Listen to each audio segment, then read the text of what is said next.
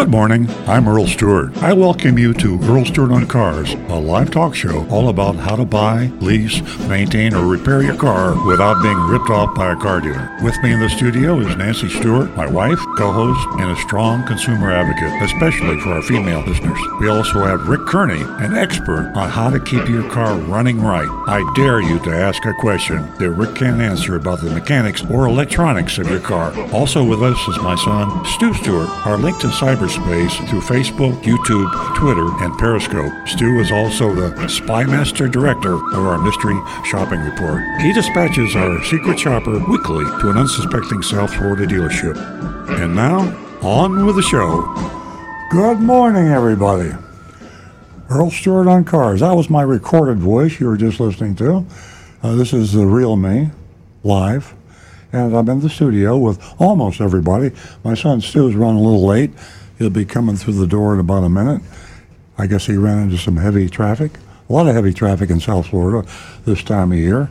But here he comes. There's Stu. Yay. So we're very informal, as you can see. We don't have a plan. We don't have much of an agenda. We have a general agenda. Most exciting part of that agenda, by the way, is our mystery shopping report, and Stu Stewart is in charge of that. So I'm really glad he's here. He dispatches our secret shopper and chooses our targets and writes up the reports for me to read. I'm just a pretty face. I read it on the air. And we've got Rick Kearney to my right. You heard about him on my recorded introduction.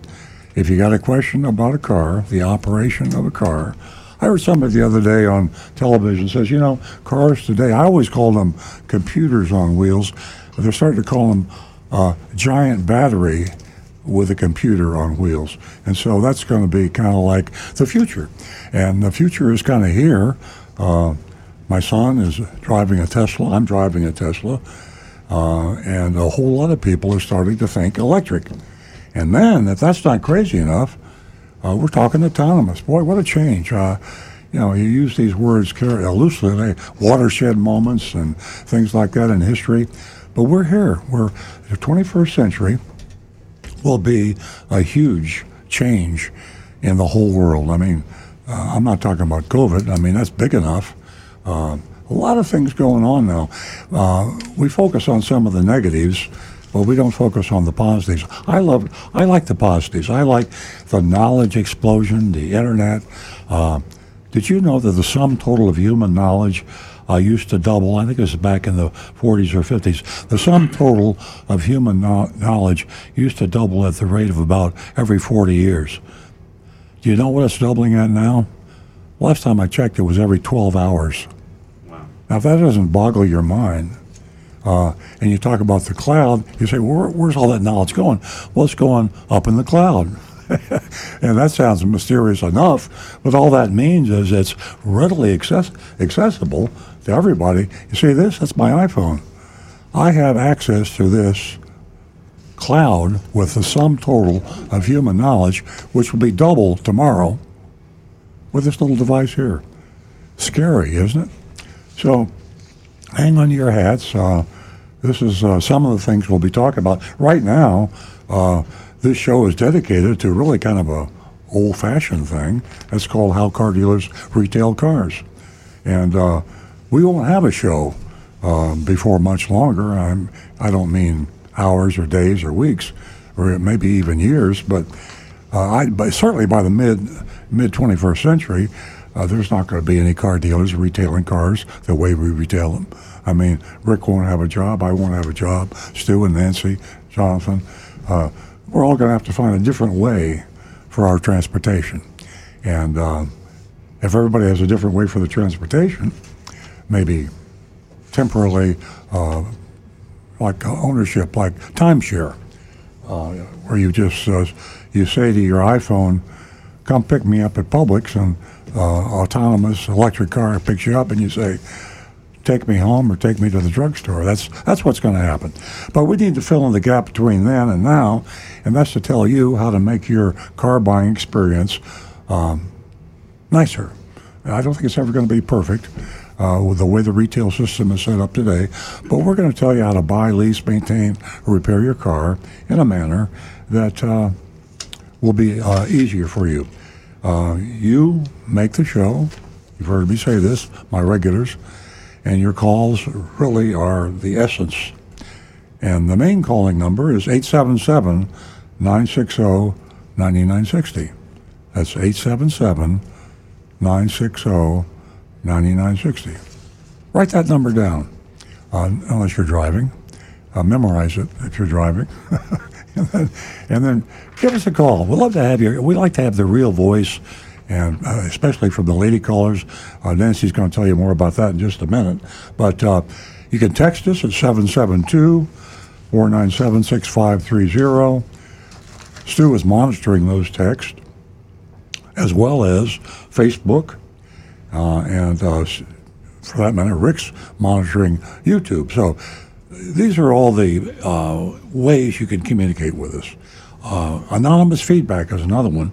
I know I'm making you dizzy here, but youranonymousfeedback.com. YOURANONYMOUS feedback.com.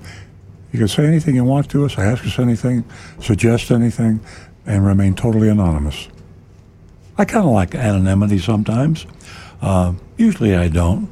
I'm not as big on privacy as most people. You can't be if you're.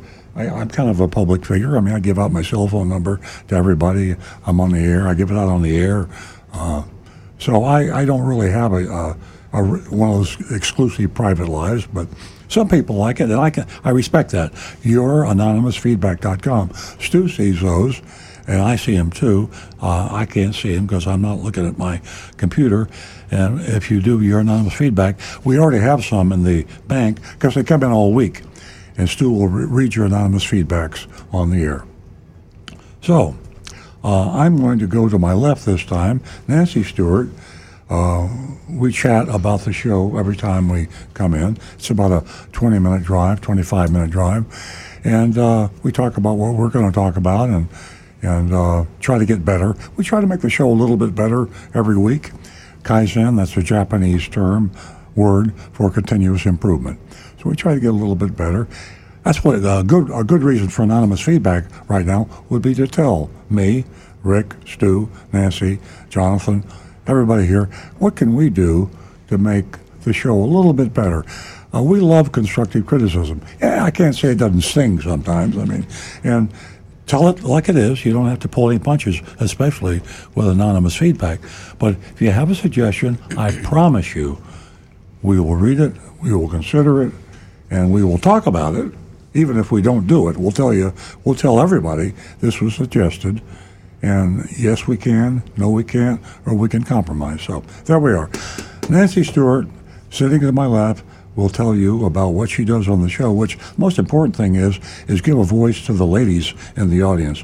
The females are not getting a fair shake these days, and they haven't for a long time. Nancy and I are watching an old TV series now called Boardwalk Empire, and it took place during the 20s. And if you want to talk about, if you don't think women have come a long way, watch Boardwalk Empire. Shortly after women got the vote, and see the way women were treated in the 20s and 30s, and now you can see you have come a long way. And Nancy Stewart is one of the reasons you have. The mic is all yours. Thank you. Good morning, everyone. Thank you for joining us. You are such an important part of the show. I'm going to get right to it and let our ladies know that they can win themselves $50 this morning for the first 2 new lady callers. $50. So take advantage of that. Call and say hello or share some of your, experience in the auto industry that you maybe bought a car, leased a car. I think you get my point. I want to I want to mention the automotive news and how impressed I was with the NADA Academy graduating class, and there was one woman who graduated in that class, and her name is Shannon Broom. So we are moving forward. It's a bit slow. Everyone has gotten the memo in the 21st century, and unfortunately, it's not quite even playing field, and that's what I strive for every Saturday morning and throughout the week when I talk to the ladies. And I just want to let you know that we're all in this together, building this platform for women, because women, well, we're out there and we're looking for more than just inner peace. Yes, we're just looking to be treated equally. So, with that said, and the corruption that still exists in the industry, you're going to find women here and there in this industry. And I do, without saying, have to mention someone who is very important to me, and she is a part of General Motors, and she's a CEO. I'm sure all the ladies know her, Mary Barra. So she also leads our goals that we want to achieve every second of the day as women. Speaking of women, I want to mention we have our calls backed up. Everyone be pretty patient. We're going to move as quickly as we can. 877-960-9960. And you can also text us at 772-497-6530. And we're going to go to our first female caller who has won herself $50 this morning, and her name is Robin. Good morning, Robin. Oh, good morning. Welcome. I didn't even know about the $50 until you just said it. That's what really makes the call great. Thanks for being part of Earl Stewart on Cars. Oh, no problem. But I have a genuine, irritating question about, when you walk into a dealership and you're female, they talk down to you a lot of times. But I have a Hyundai Tucson 2011, and the couple months ago, the airbag warning light came on. And I took it to the mechanic that's been working on the car for years. And he has the updated computer, and he identified which sensor it was, and he told me he could not fix it. He did not charge me to diagnose it because he couldn't fix it. And he said, you kind of have to go to a Hyundai dealer. And he said it's a sealed system, but he identified which sensor was coming up wrong. So I had a recall notice for a software update on my car. So I took it to, do you want me to say the name of where I took it? Please. It was horrible. The criminals at Napleton. Anyway. All of us knew that was what you were going to say. Yeah, but I mean, we were all in sync. On them. Please. Don't even get me started. Go ahead. Please, we encourage you. I took it. This was the one on North Lake instead of the one by my work because it was a day off. I think it was wasn't President's Day, Martin Luther King Day. They were open, and I was off from work. So I took it there to get the recall thing, and they said in the letter from corporate Hyundai that I would get a complete safety check while I was there. So I'm thinking they're going to see the light on, right? Yeah. But they don't. They said they performed the software update, everything checked out great, and it's good to go. And so I'm walking to my car, and I just turn on the car, and I point to the light, and I say to the service guy, I said, what's that? Huh.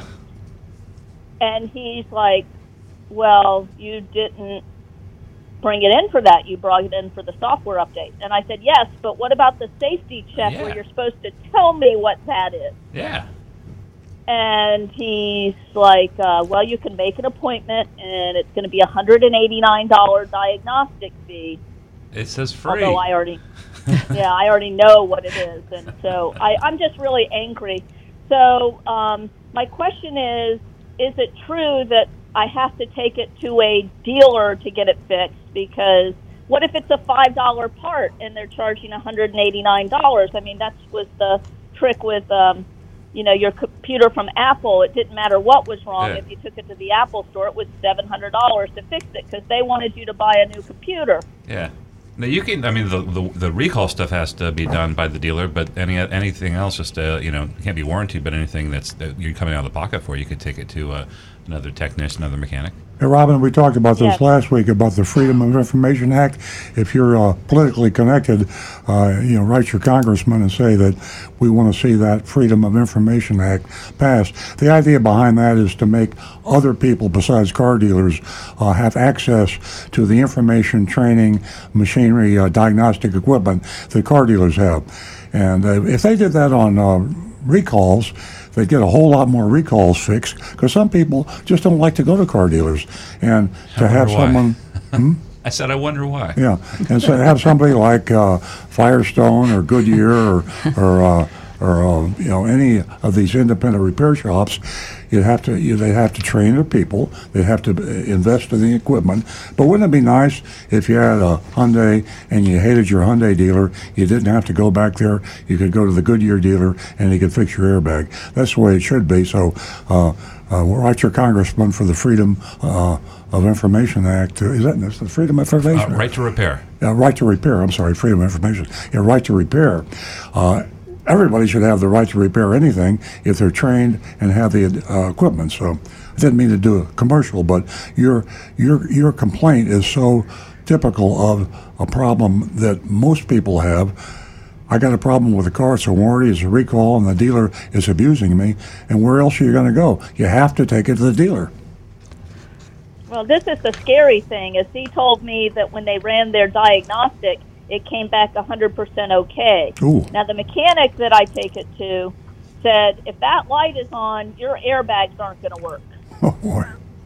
That's, Nick is nodding his head. And is that right, Nick? I mean, if have you ever known the diagnostic to be wrong? Well, I'm just wondering who Nick is, but actually that is completely correct. If the airbag system detects any sort of malfunction and it turns on the light, it will shut down the system, because the safety protocols, they don't want the airbags to accidentally deploy when they shouldn't. So it would rather put the system completely inert until it is repaired. Right. And I don't mind if the repair for the sensor's $189, but they're just saying, they're not giving you any idea of if it's this sensor, it's this much. If it's that sensor, it's that much. They know darn well how much it's going to cost to fix it, but they won't come out and be honest about it up front. And I'm probably just going to get rid of the car. And Robin, this is Nancy. I have to share with you that your presence certainly confused them. You sound like a very educated consumer, and you mentioned how you were treated. These are some of the characteristics that are part of the old school attitude, and you're helping me, and you're helping so many women out there, and I do definitely appreciate it. So I just wanted to say that. It sounds like you've got everything handled. I certainly hope that you don't have to, take drastic measures and sell your car, but you can stay in touch and let us know how this goes. Do you have any other questions? Okay. Well, the last question is, if I bring it up to you, can you fix the airbag sensor? Rick? Without knowing just what's Well, wrong with it, she has a Hyundai, so Yeah. I don't think we'd be permitted. I think if it's covered under the warranty with a Hyundai, and well, I don't think it is. Mine said 2011. If it was covered under warranty, they would have fixed it and charged Hyundai. right. yeah, I'm not even. I wouldn't take it to anybody but a Hyundai dealer. I think that there could be a liability issue. Yeah, on a safety thing, that would be that's another consideration. Other things there are, like foreign specialists, there are Hyundai specialists that are independents, but I'd be very, very careful on Yeah, airbag. definitely. I agree with the guys. Robin, if you want to, take this to the limit, stay with, the dealer. Thank you so much for the call. I'm sorry to hurry you. You're We have welcome. calls backed up, and please no stay in problem. touch, and please get that information to me, and I'll get that check out to you. How does that sound? Oh, perfect. All right, How do I do that's your that? Bye. that's your contact information, and you can do that simply by emailing me at nancy.s@estoyota.com. Have a wonderful day. Perfect. You too. And Bye now. thank you for calling. 877-960-9960. We're going to go straight to Phil, who's been holding. Thank you for your patience, Phil. Phil's calling us from Jupiter. Good morning, Phil. How y'all? Good. How y'all doing this morning? I'm glad to know you're still here alive. Thank you. And I just had my car. I have a 2017 Prius, and I bought it in for the 55,000 mile check on Thursday. And so while I was waiting, I wanted to walk over to your used car area and just see what was going on. And the first thing I noticed is you actually have used cars available now. I bet that put a smile on your face. Yeah, but what I saw there, I saw a Tesla Y. It looked like brand new, right in front of the showroom. And I've got one ordered myself. I've been waiting 5 months for it and it still hadn't come in. So that caught my eye immediately. So I started walking over that way, and there's a salesman talking to a young lady about the Tesla. And so I just sat there a minute and wanted to see what would happen. And he walked off and had to do something with that paperwork. So I just walked over and talked to her and told her that I had one ordered. And I said, what's your situation? And she said, I've had one ordered for 6 months, and I got tired of waiting. And I saw this at Earl Stewart, and I'm buying it, period. She said, I'm buying it. So I was walking around with her and everything and talking to her. And so the salesman came up, and so I just walked back over to the showroom, and there was another one of your people there, and I just asked him, I said, how much did you get for this car? I mean, it looks like it's brand new. And he said it's a 2021, and and I said, how much? He said $68,000. I said, no kidding. And I said, because my brand new one's going to cost $57,000. So that's a $10,000 increase in value of that Tesla. And back in 21, that car was only $54,000. So it's basically getting $14,000 more for that car than it was when it was new. And it just blew my mind. I mean, I knew these things were hot, and I knew they were hard to get, but standing there in front of it and see it in a living color, I just couldn't believe it. It's amazing, Phil. What do you see when they mark Corollas up? The Corollas are worth $15,000. Yeah, Phil, the car dealers are actually taking new cars to the auction because they can get over list price for the new cars, and the other dealers buy them and they sell them to you for over list price plus. So it's a topsy-turvy world we're living in today. Unreal. Values are off the chart, and buyer beware. If people want something bad enough, they're willing to pay the price, and that's the reason that used cars literally are selling for more than the new ones. I mean, what is a new one worth to you if you can't get it? I mean, well, that's right. Right. So it's crazy. A lady that was glad, and just like you said before, she wanted the car. She Yeah. didn't care if it was $58,000. I mean, I couldn't believe it. And another thing I mentioned, while I was standing there, the salesman, he said, well, then you haven't seen anything. I said, what do you mean? He said, see those, you had some late model RAV4s over there. And he said, they're selling for over a sticker because people can't get them. They don't want to wait for a new one. Exactly. And, yeah. But then the other thing I want to tell you about your dealership is I took it in to get the 55,000 mile check. And, they do all that inspection stuff while they're there. And I want to take care of the car, and I told Anthony, the technician, I said, now look, I want anything done if that car needs to be done, if it needs whatever it needs.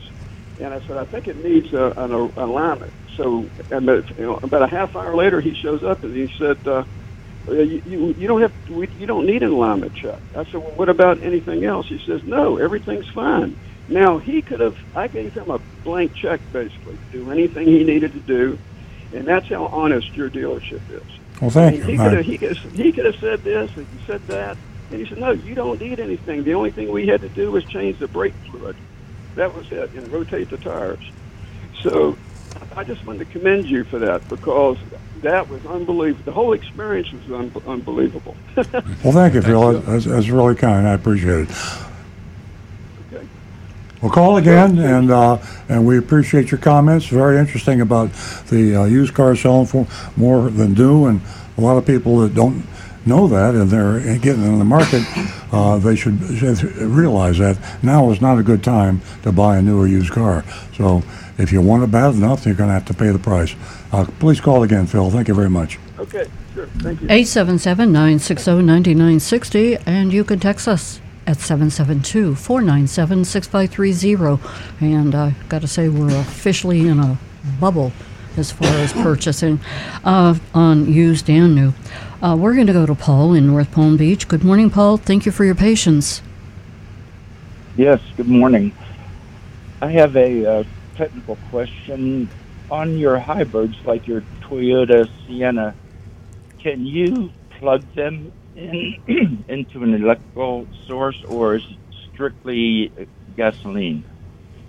No, only the Prime models have a plug-in feature. That would be the Prius Prime and the RAV4 Prime. And is the Prime all electric, or is that a hybrid? No, it's a hybrid that can be plugged in, so you can charge up the hybrid batteries overnight, and then when you go to drive the car, it's going to do like the first 30 or 40 miles will be run strictly on electric because that hybrid battery will be fully charged. Then once it gets down to a certain level, the gasoline engine will kick in to start recharging the system. Yeah, Paul, you get very, very small mileage on that type of hybrid with a Prime plug-in. You only get, as Rick said, 30 or 40 miles. Electric cars now, if you buy an all-electric car, you can get up to 350, 400 miles on a charge. But with the plug-in hybrids, you're only going to get 30 or 40 miles. On all electric, but you'll get right. 500, 600 miles with the hybrid gas. Yeah. Yeah. Yeah, so say if you had a short distance to go to work and back, say 5 or 10 miles round trip, you literally would almost have to take the car on a weekend and go drive somewhere to use up the gasoline, or else the gas would get old. My son had to do that. He just drove to high school and back, and he did all electric all the time. Yep. I think that's a great option. Okay, thank you for that. And another question, I'm listening to you live on my computer, but I can't see the video. When I usually watch you later, and then I can watch the video as well as hearing you. Can you tell me, is there a way to watch the video when you're actually live? I watch on old 95.9. The easiest way is to go to either YouTube or Facebook and search for Earl on Cars. YouTube would be, of course, the quickest manner. Just go straight into YouTube and just search for Earl on Cars, and you'll see the live stream pop up, and you can click on that. You'll get the video and the audio. Great. Thank you very much. You're welcome. Your show. You guys do a great job. Thank you, Paul. Thank you so much for your interest. We're going to go to Paul, or did we talk to Paul in North Palm Beach?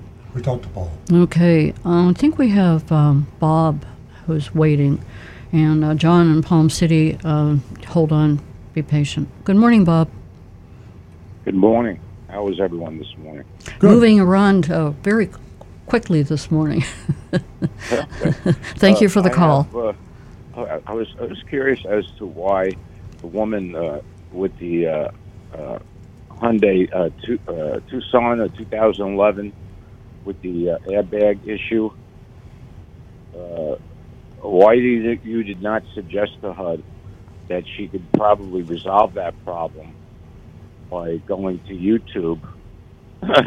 There's about 10 videos on how to fix that. She's not the first person on this planet that's had an airbag light come on in a 2011 Hyundai Tucson.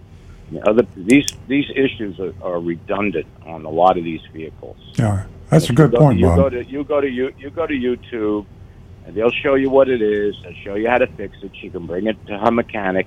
She may have to buy the part from Hyundai. She may have to buy the part from them, but most likely her mechanic can resolve it.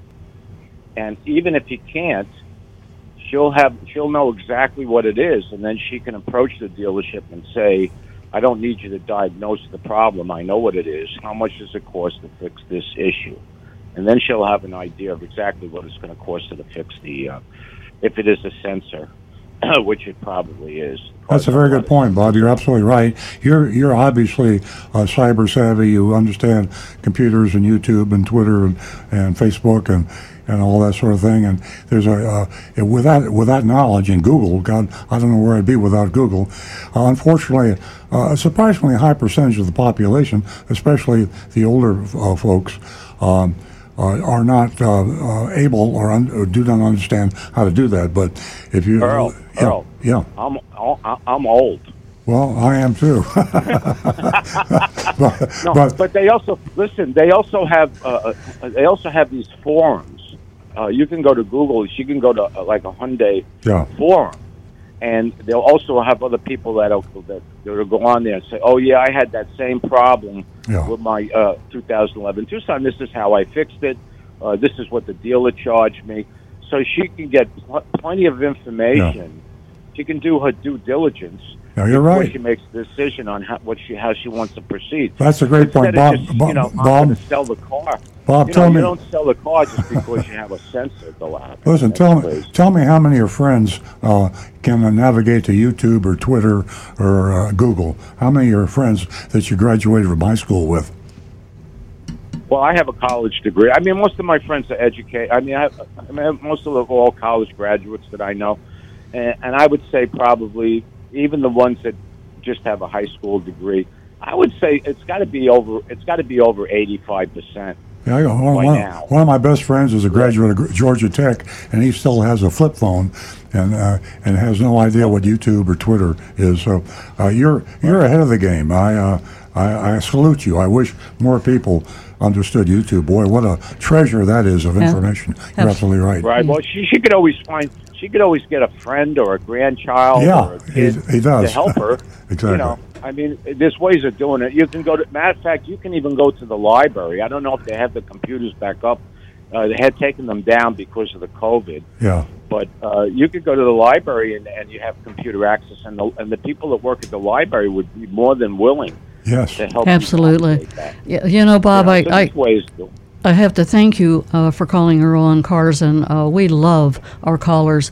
And I have to point out to you that you definitely, if you're not, a candidate for Earl's Vigilantes.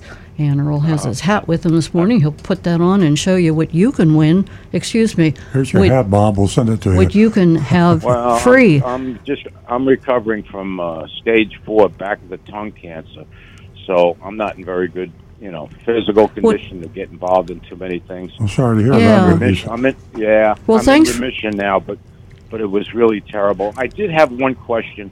I had a repair done on my Mustang over at Mullinex.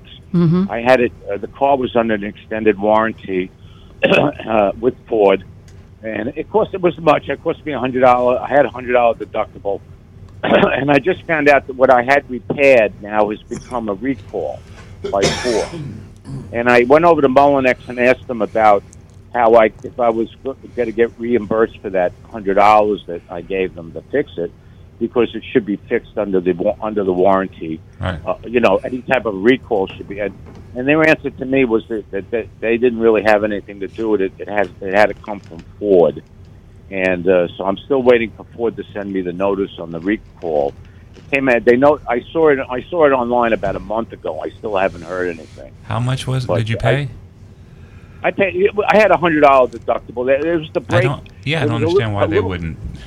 It's such an easy thing to take care of. Here you go. Yeah. Well, the dealer didn't want to get involved with it. He says it has to come from the manufacturer. Yeah. Cheapskate. Bob, contact the manufacturer directly and give them your information, and they will contact the dealer, nudge them a little bit. But the dealer's wrong. You're absolutely right. You should be reimbursed. But you use the 800 number and give them your detailed information. Rick has a quick point. I know with our recalls, if in the recall it states that if the customer has already had the repair done, then they get reimbursed directly from Toyota, and there's usually a letter that they send into Toyota. And that's the law. The law requires it. So I thought so. Yeah, I thought so. Yeah. The only problem is they haven't sent. Sometimes it takes them after they finally admit that they have to recall something. Yeah. It takes a long time before they actually send out the notices and the letters. Yeah. There's a lag. sometimes it could be 4 to 6 months before you get notified. Exactly. And then people that have to have the things fixed if they can get the parts. I had one friend where he had the same problem on his Mustang, and they didn't have the parts, and he had to rent a car for 3 weeks Oh boy. before he could get it fixed. But they took care. The Ford people, the Monex people, did take care of him on that situation. But it was the problem with the brake pedal. There's a little plastic piece that breaks off because it only happens in the southern hemisphere where you have the heat and the humidity. And what happens is that the brake lights stay on all the time. Mm-hmm. So you're always riding around with your brake lights on. And Ford had this problem for years with some of their other models. And you used to be able to just go buy the plastic piece. It was like a bumper, and you could replace it. It was like a $5 deal. You could put it in yourself. But now they don't sell it anymore, and they require you to replace the whole brake assembly. Bob, do me a favor. Call again. You're a great caller, extremely knowledgeable. Indeed. Will you promise me you'll call again next week? We got to move along to John in Palm City. He's been holding for a long time, but Okay. I'd love to All talk to you. Call next week. We love it. We love your views, and stay healthy. I'm so glad you're in remission on that. Yeah, God bless you, Bob, you. and we hope to hear from you again. And thank you. I hope you get some supers in pretty soon. I'd like to come over and look at a couple of them. Okay, we'll We'll be work knocking on on the it. door. We'll work on it. All right. Patience and flexibility is what we're talking about here. We're going to go to John in Palm City. Bye-bye. And bye-bye. We're going to go to John. Thanks for waiting, John. Good morning to everyone. Thank you all for being there. That's the reason why 2 years ago that I got rid of my Mustang. It was always in the dealer. I couldn't take it anymore. But that's another story. I want to ask a question to Rick. People talk about radial tires. Rick, can you describe actually what a radial tire is? It's basically, it has to do with the direction that the belts are laid down inside the rubber when they're manufacturing the tire. There's like a polyester bias ply tire where the belts are actually done kind of on a crosshatch angle. And in radial tires, they usually have one set of belts that are going straight across the tire horizontally, and the other set go 90 degrees from it along the direction of the tire's rotation. It's just, all it has to do really is, it's describing how the belts are laid out when they manufacture the tires off. Are most of them radial or most of them the other? Most new tires now are all radial. Yeah, because I used to hear radial all the time, like it was something new. And I guess when they all became radial, then that's a... When I was a kid, I thought they were saying radio tires Yeah, right. on the commercials. Okay, does anyone know who You could hear 'em invented quite the well. radial tire? I'm sorry? Did anybody know who invented the radial tire? Yeah, it's Malcolm Radio. John James Radial. No, the I thought it was answer is Malcolm. Michelin. That's my second point. I recommended last year issue of Consumers Report, which we all know is the Bible, recommended in every category. The tire that I buy, Michelin. Michelin has so many different models and performance tires for high speed. I personally buy the all season.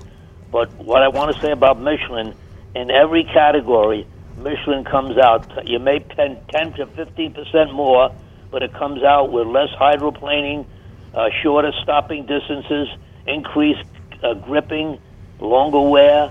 And I want to just say to people, it's very confusing. DOT writing on the side of the tire, it's put on there just to confuse everybody, including the date code.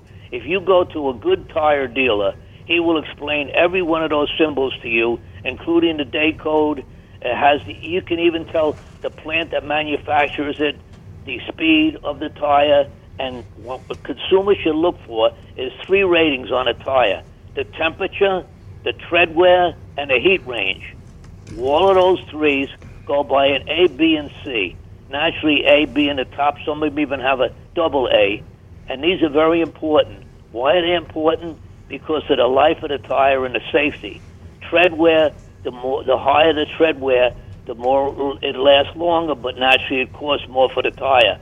But every tire is approved by DOT that's sold in America. And the symbols that are on it are not only confusing, it can tell you every particular thing about it. Make sure that the tire that you buy is the exact size that the manufacturers recommend, including the last symbol, which is the speed of the tire. That's very important also. John, tell me So I anything the just wanna government has recommend ever done what that I wasn't buy, and confusing. everybody should consider it, is Michelin, not only because it's a great tire, but it's because it's recommended by Consumer Reports.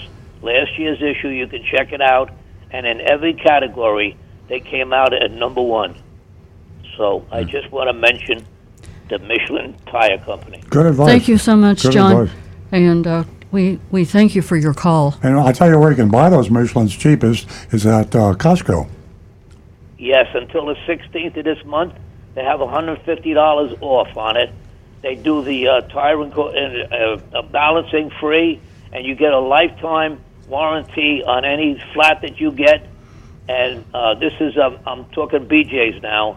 There's a temporary sale that goes until the 16th of March, and it's $150 off.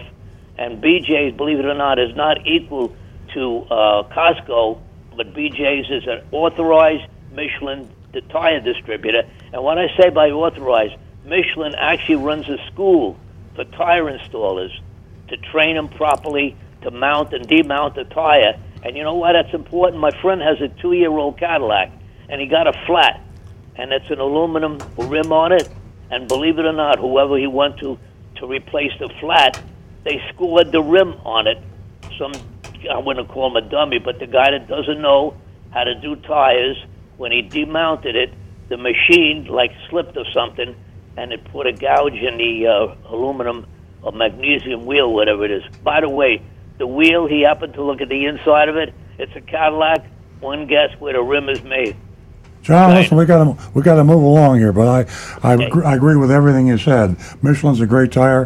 Costco's a great place to buy them, and we appreciate your call very much. We got some people holding here.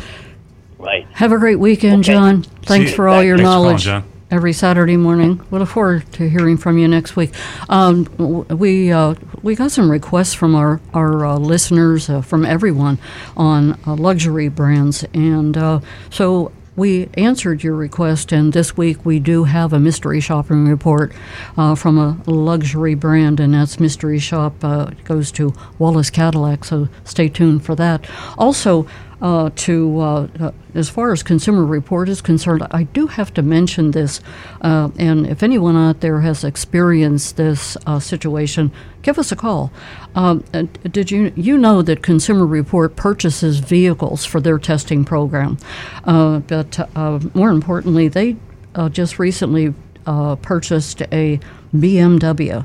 That's a 2022 BMW, and they found that one of the perks on this vehicle, one of the options, is a XM radio. Well, it was deleted, and there are a lot of features that are being deleted, unbeknownst to the consumer, the person who's purchasing the vehicle.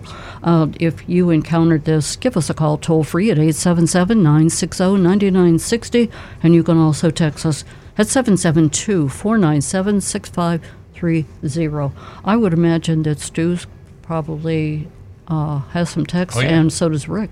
Oh, yeah. Has some YouTubes. I always kick it off with Anne Marie's text. Good morning, Anne-Marie.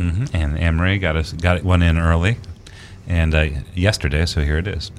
Good morning. Here's an update on the Felicity Ace. The ship burned for 13 days, carrying $401 million worth of vehicles, including Audis, Bentleys, Porsches, and Volkswagens. This ship encountered rough seas, listed starboard, and sank in the water about 10,000 feet deep, about 220 nautical miles off the Azores on Tuesday, March the 1st. Reportedly, insurance will cover the loss. Porsche Cars of North America released a statement that they were working to replace every car affected by this incident. Porsche customers in the United States are being contacted by their dealers with very, very depressing news. Surprisingly, incidents where cargo ships loaded with cars sink or capsize are not as rare as one would expect. In September 2019, the Golden Ray capsized off Savannah, Georgia, with a cargo of 4,300 Kia, Chevrolet, GMC, GM, Mercedes-Benz, and Ram vehicles. It was declared a total loss. The Golden Ray was in shallow enough water so it could be cut up and everything was scrapped. These two incidents prompt me to ask, how much of your inventory, vehicles and parts, still comes from abroad? Great question, great lead up to the question. Most of the cars the new cars that we're selling, the Toyotas, are manufactured in North America, United States, Canada, Mexico, and there's still a few that are manufactured. Aren't the hybrids still coming? Oh, there's hybrids in North American hybrids as well. Actually, Toyota is exporting cars to other countries out of the USA. So USA is probably a net exporter instead of importer. They have more plants here than they do practically anywhere except Japan. Yeah, and on the parts question, that's a whole nother story. Yeah. A lot of our parts come from overseas, especially anything such as even air filters, oil filters, some of the very basic items. The majority of the parts on China. a Toyota, however, are built in the United States. All right. So there's your answer, Anne-Marie. Great question. And, and I love your questions. Yes, Great. I do too. Okay, we'll jump to another text here. Says, so I know electric cars are getting very big in the industry. So how many people like myself are going to be able to have an electric car because of how expensive they are? Like the Prius, they started out higher priced, and actually Toyota, when they came out with the first hybrid, the Prius, it cost them more to build the car than they sold it for, and not more than what the dealer sold it for, because the dealers marked it up way over MSRP. But with the economy of scale, manufacturing volume, pretty soon the prices came down. That'll happen with all electric cars too. If you're the first guy on the block to have that new electric car of that particular make manufacturer, you'll probably pay a lot of money. 10 years from now, it'll be just like a combustion engine car. Rick? I've got a post here from Donovan that kind of ties right in with this. It says, this week Ford announced the company is splitting internally into two distinct divisions. All legacy cars will operate under Ford Blue, and everything new that is electric will be under Ford Model E. This is the first step in Ford reinventing itself as an EV maker, and the first step in spinning off the legacy internal combustion engine business. It's this move will allow Ford to cut $3 billion from the ICE side of the business, internal combustion engines. Very few new gasoline-powered Ford models are coming. It's just about to the end as far as new models go. More automakers will likely be following this move. It's a daring move, and everybody's excited about Ford. Nancy and Stu and I know Jim Farley, the CEO of Ford, and we knew him back when he had when he worked Scion. for Toyota, and he had the Scion division. But he's an amazing guy, extremely customer oriented. He really cares about customers, and I wish Toyota would steal him from Ford. I think he's an amazing man. Now, whether we'll be able to do the hat trick that he's trying to do and become viable in the all-electric market, time will tell. But we're rooting for him. I'd bet on Jim Farley. I'd bet on Ford. Yep. Also, to answer the question for the texter on the affordability of electric cars, they will come down in price, as Earl was explaining, and also a used vehicle market. Now is not the time to look at a used electric vehicle, by the way, but eventually things will normalize, and that the used vehicle market prices will come down. And right now, I mean, if you think in your head, look, how much does an electric car cost? I think most people would probably say $100,000, $80,000. A new electric Leaf starts around $28,000. It's not a cheap car. There's a 22 all-electric Mini Cooper, which I'm not advising. Are you talking MSRP? These are MSRP, so well, that's not what they sell for, though. Understand that, and but right now they're selling for over. A year from now, they could be selling them for thousands under. So we don't know. But anyway, the point of the matter is, like, there is a range in that normal price range for new vehicles, and it's going to normalize over time and come down. Yeah, that's a good point. Yeah, because I was asked that same question this past week, and people that I spoke to are led to believe that it's going to be outrageous. They're not going to be able to afford it, but they will. Definitely will. Yeah, they know you can't afford anything right now. I think that was my dad's point there a second ago. But things will become eventually. It's going to have to. Yes. Hey, Rick. Another one tying in perfectly here. Tom Steckel says, "Good morning from Orlando. Disappointing news. Lexus of Orlando/Winter Park is now charging $1,000 over MSRP on their new vehicles. Wow. Well, And they went from MSRP. Just a couple weeks ago, Tom had told us that they were going MSRP. Wow. Sounds I wonder like what happened. Sounds like somebody won an internal battle. Like somebody Is was that- saying is we that can't a- go over MSRP, and then Is that an AutoNation store? Can we Google that? which one was Lexus of Orlando? Yep. Let's see. Okay, let's. Okay, while Stu's doing that, I'm going to put Rick on hold for a second. We're going to go back to the phones, and let me remind the ladies that I need one more new caller, $50. Please give us a call at 877-960-9960. Win yourself $50 this morning, ladies. And a shout out to Denise. Stay in touch with us on your situation with the lemon law that I suggested to you this middle of the week. We're going to go to Frank, who's been holding from Jupiter Farms. He's a regular caller. Good morning. How are you, John? I mean, Frank. That's okay, Sally. Oh, I like that. Sorry. Well, like Sally Ride with the Mustang.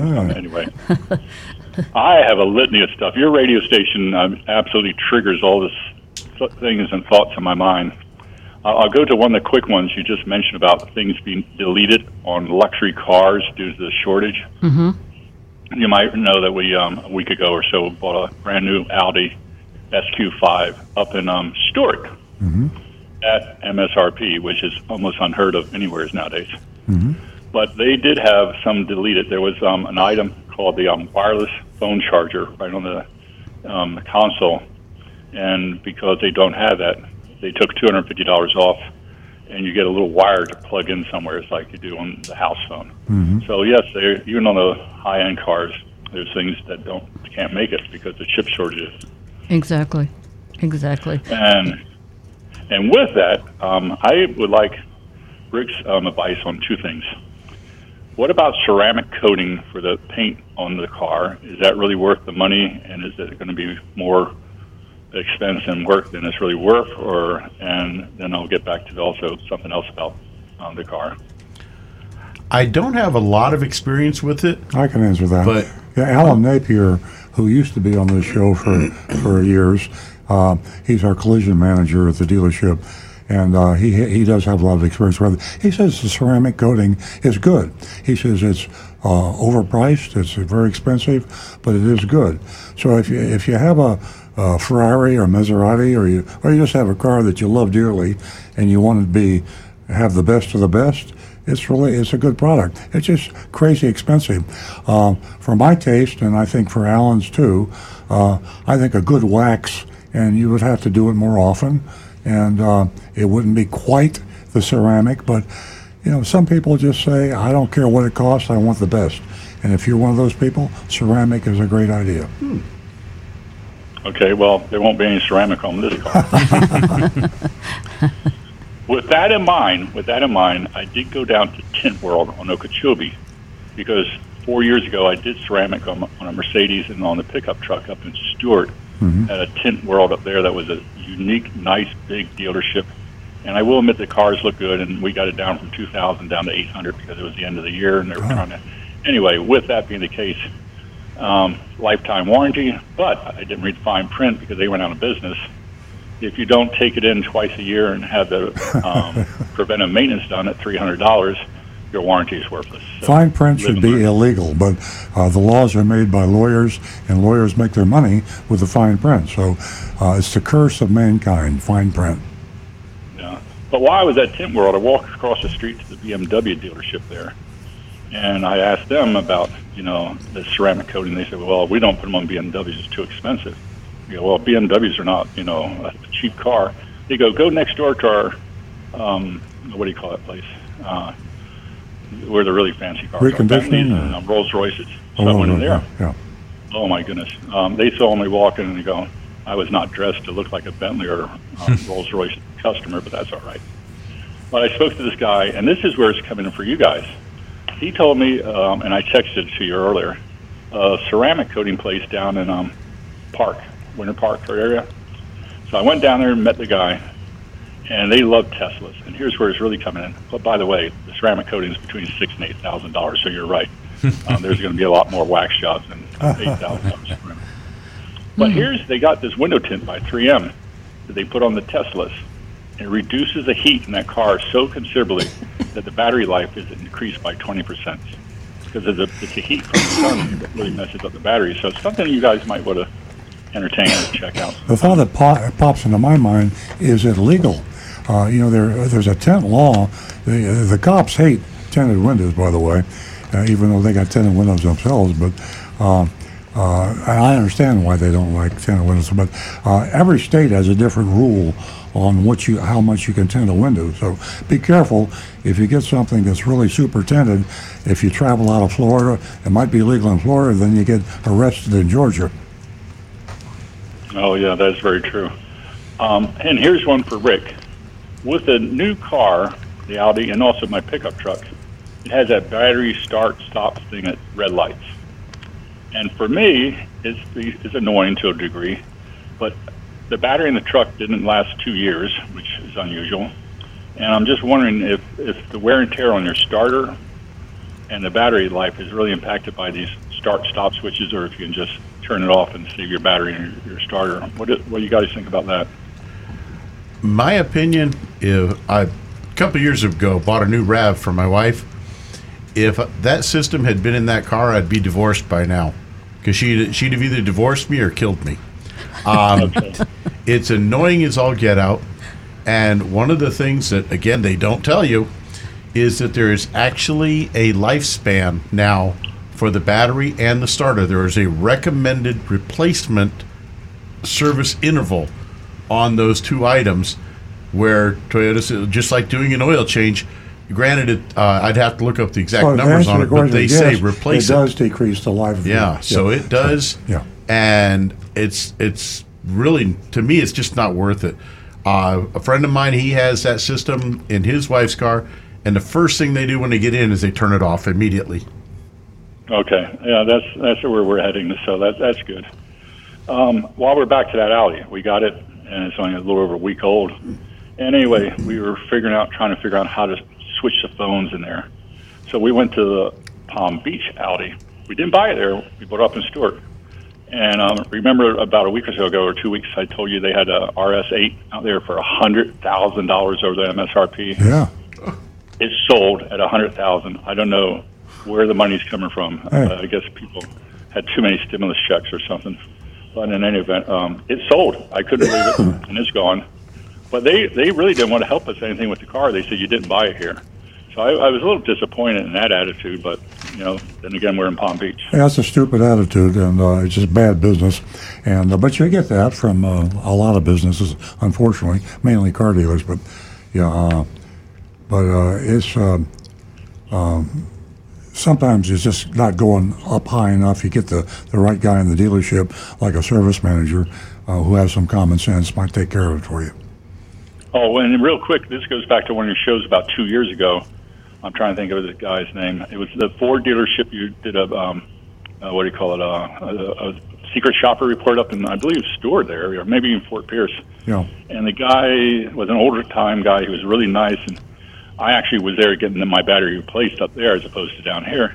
And I met him. I'm trying to think of his name. It might be, oh golly. Anyway, it'll come to me as soon as I hang up. But he was so good about showing me things on my King Ranch pickup truck that the dealer where I bought it from didn't have time to. And you'll probably remember if you think back. He was a really good old-time fashion salesman that really took care of the customers. And it's like you said, it's a good thing. Good thing to remember wherever you shop, and even if it's not for cars. But remember, car dealerships are made up of a bunch of human beings, and the average car dealer has about 60 employees.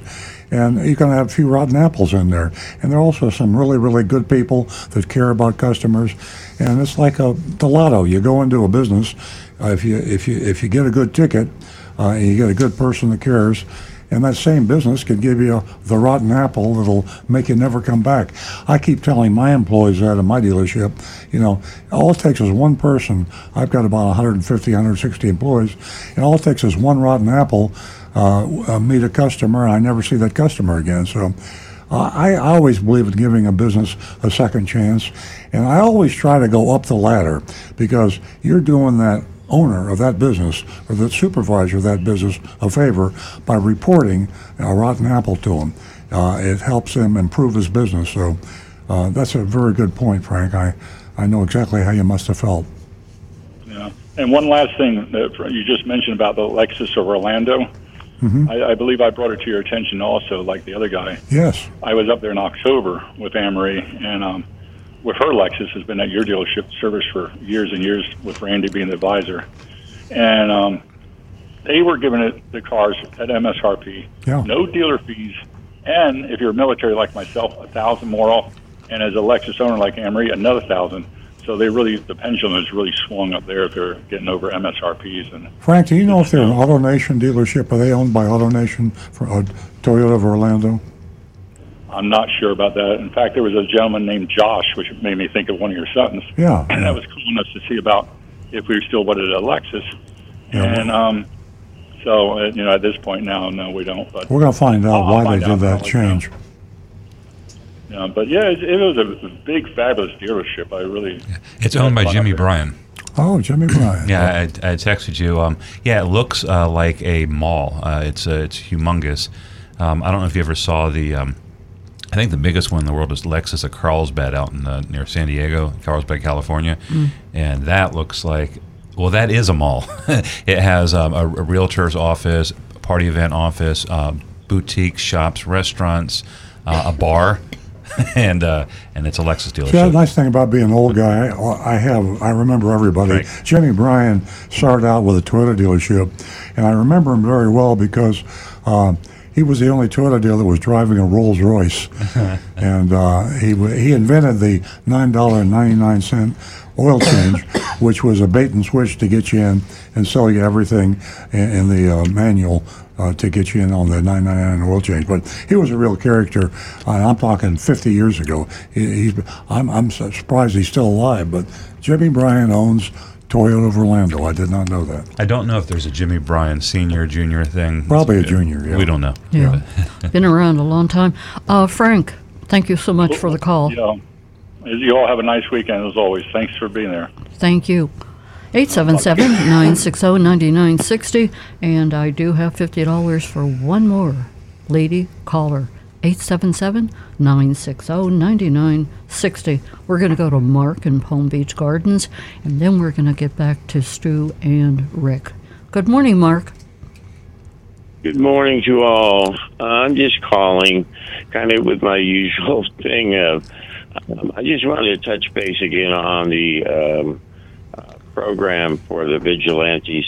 I know each week we get new callers, new listeners, and I just wanted to, throw a bone out to the program that everyone should understand that if they have problems or questions or concerns, just like on the radio show, that they not have enough time to get an answer, that you can go onto their website, and I'm not sure which website to go on to get the list of the vigilantes. Earl on Cars.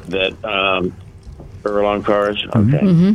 But, the vigilantes are here to help the consumer. And anytime you have any questions, free repair or post-repair, service, sales, questions about considering a new buy, that the vigilantes are educated people that are familiar with the car industry. And just to let the listeners know, the program's there for you to use. And we're all more than happy. I know myself, I enjoy getting a call or an email asking for help. And so I just wanted to let the new listeners that may not have heard about what the program is about, that it's there to help you, free of charge. Vigilantes are volunteers. And so anyway, that's really all I wanted to say. Thank you, Mark. Thanks very much. I don't want to keep up the time on I know some of the callers have been long-winded, and I don't want to be one of those. But anyway, one last thing, Earl, is I have the show on my big screen TV, and I'm seeing you all, but as you're talking, I'm looking at you, and all I can think of is in the mornings, and the song of "Ain't She Sweet." So anyway, it's amazing how you can wear so many hats. Yeah. What Mark's talking about is Nancy and I, we video the sunrise every morning, and we've been doing it for years and years. And Mark is a member of the International Sunrise Club. And all you listeners out there, if you'd ever like to go on Facebook to we're the International Sunrise Club and see the sunrise. We do it every single morning. And Mark is, we have a bunch of people, have a lot of fun, don't we, Mark? You're certainly right. And it's a great way to start your day. That's for sure. All right, you guys all have a nice weekend. Enjoying the show. Take care. Mark, thank you so much. You definitely jump-started our day. We can't say enough about you. You certainly are an educated consumer. You've helped so many out there, and we need more people like you. You're so dedicated, and Mark is part of Earl's Vigilantes, and you can get in touch with him anytime. Go to Earl on Cars, and you can sign up for Earl's Vigilantes. And I want to go back to the phones, and I want to talk to Michelle, who's a first-time caller. Hey. And Michelle, you won yourself $50. Thank you so much. You're welcome. That's exciting. And before we get started, make sure that you send me your contact information at my email address. That's nancys@estoyota.com. Okay. Got it. Thank you. You're welcome. What can we do for you this morning? So I am the proud owner of Lexi, and that would be 2 Lexus. Lexi. They are older cars, but I maintain them. One's a 1999 RX 300, the SUV, and the other is a 2008 SC 430. Both of those cars have the older key fobs, and it's annoying because for whatever reason, the battery seems to go in those key fobs often. Maybe because I use them every day, drive the cars every day. But is there an easier way than taking the key to the dealership to replace the battery? Can it be done, by the consumer? Well, sure. Those batteries, they're basically like the little silver watch batteries that you'll find pretty much anywhere, those little tiny disc batteries. Any place can replace those for you. Matter of fact, any auto parts store, they usually will pop them out and replace it right there for you. If you have a Batteries Plus near you, that you walk right in there and it's like $5 or $6 for the batteries. Yeah, I buy mine on Amazon, Michelle. They'd be more than happy to do it. And you get them cheaper, and Amazon's so amazing these days. Nancy and I are getting stuff with same-day delivery, next-day delivery, more often than not.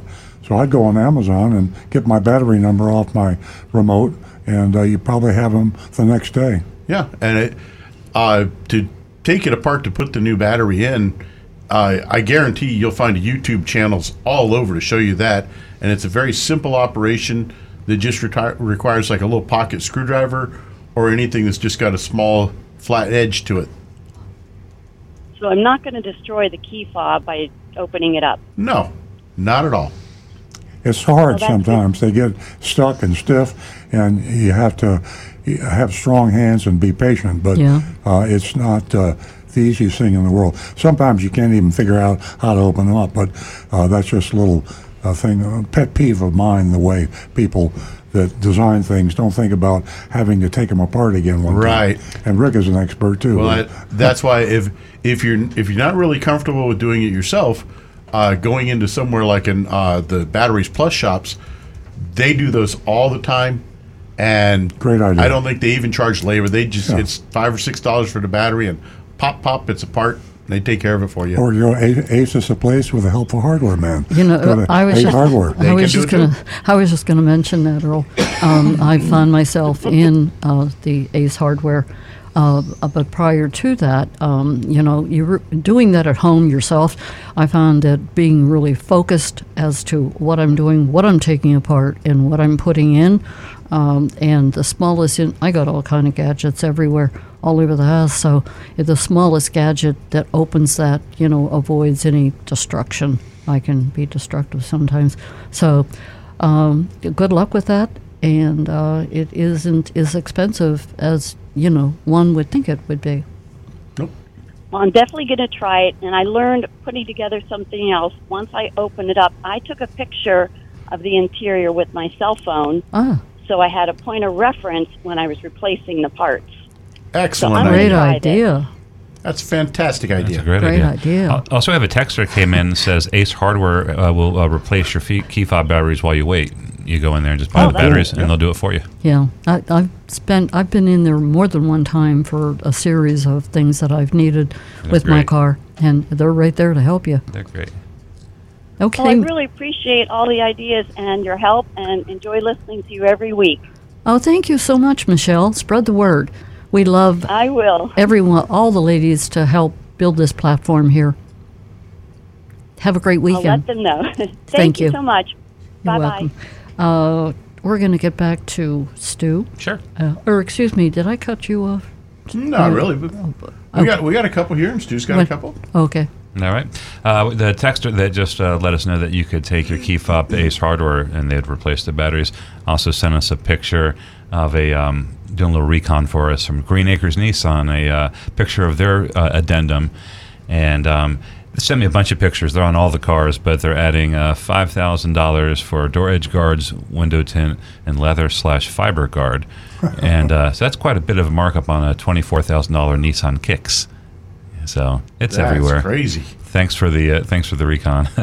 Then we have a question from Rick. For Rick in Stuart, Florida, wants to know. He says, I have he has a 2002 4Runner with the security feature that automatically locks all the doors 30 seconds after either turning off the engine or exiting the vehicle and closing the doors. This occurs even when the keys are in the vehicle, so there's always the possibility I could get locked out.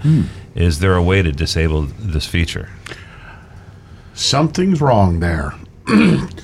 Toyota has never had a factory security system that automatically locks the doors. What mic is that? It's a Toyota 4Runner. Toyota. Yeah, 2002 4Runner. Is it possible that this was an aftermarket or a port That's what I'm feature? thinking. An aftermarket or dealer installed aftermarket device that someone put port. in. Maybe it was it would be crazy. Nope. Port wouldn't have done it. Okay. There's not even port installed. I mean, this is 20 years and ago. not as a dealer installed option that came from the port even. All right. It would have to be a dealer installed an aftermarket device that they bought elsewhere.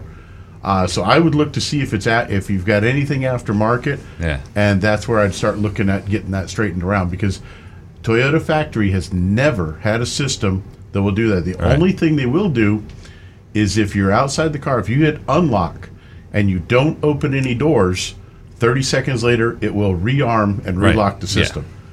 But you're already outside the car at that point. But they will not lock the keys in the car because Toyota's never had one do that. Yeah, I guess you got to get somebody to take a look at that. And Rick, and thanks, Rick, for helping out, Rick. My pleasure, Rick. And you too, Stu. Okay, great. We have a texter here. It says, Earl, I have a BMW convertible with 13-year-old Michelin tires with 35,000 miles on them. There was plenty of rubber left, but I bought new tires because the old ones could not be balanced and the car vibrated at 35 miles per hour.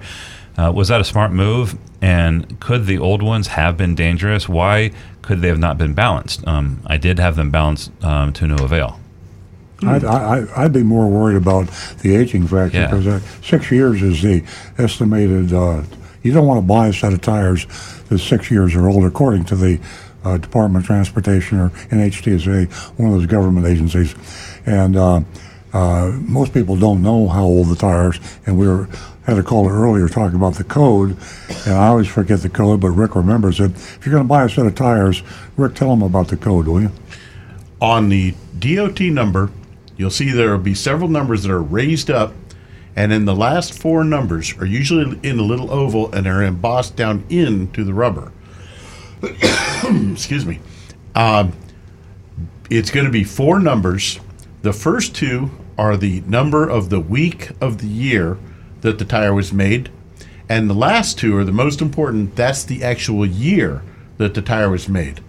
So if it says something like 2520, that means it was the 25th week of 2020 is when that tire was produced. And only the government could come up with a stupid code like that. Isn't it? Now that you know the code, or you can ask the tire dealer, just be sure you don't buy any. You got 16-year-old tires. You definitely did the right thing by buying a new set of tires. Yeah, because the sidewalls on those could start to wear and crack. Yeah. And when you start having those issues, it's better to go ahead and get rid of those tires. You don't want to take a chance on tread separation and having that tire literally just disintegrate, especially if you're at highway speeds. The other thing that irritates me about this whole thing, there is no law. See, the Department of Transportation and the NHTSA says 6 years is as long as you want to keep a tire. But they don't have any rule for the tire dealers saying they can't sell a 6-year-old tire. Right, it's only a recommendation. So you can go out and buy, somebody could have bought those 16-year-old tires from you and put them on a shelf and sold them to somebody else. The government makes no sense any way, shape, or form. Okay, I just want to give a shout out to any government workers out there to give us a call. 877-960-9960. I want to hear from my postman. We've heard from him. Okay. It was ugly. Uh-oh. All right, we have some anonymous feedback, and we'll get to that. First one says, if I order a car from you out of Florida, can the car be delivered directly to me in that state? Or does it have to be shipped to you first for dealer prepped and then shipped out to me? If so, who pays for those additional transportation charges? Well, the answer to that is ordering from us particularly, it has to be delivered to us or a dealer within our distributorship, which are the 5 southeastern United States. The dealer that you order it from arranges what they call a courtesy delivery with the other dealer. He pays that dealer $100. Yeah. I don't know depending on what it is. That's about average, and then you can pick it up anywhere you want to. And but if you're outside of that region, the cheapest way to do it, because the cost would be paid by you to ship it, and the smartest way to do it is to try to get it courtesy delivered to a dealer closest to you. Say you lived in New York, we could get one courtesy delivered to one in North Carolina, which would reduce the shipping cost. Okay, the next anonymous feedback says, I'm looking for a new car when the madness is over. I'm making notes of which dealers are price gouging vehicles now, and I will not step foot in those dealerships when it comes time for me to buy. I think everybody should do the same and punish the greedy dealers for their short-term thinking. Yeah, that's what we were kind of scared of, so that's what's governing our behavior. And also we're nice guys and gals. Yeah, they're really getting a lot of attention, a whole lot. Wall Street Journal, everybody. It's almost like as if that everybody is listening to this show.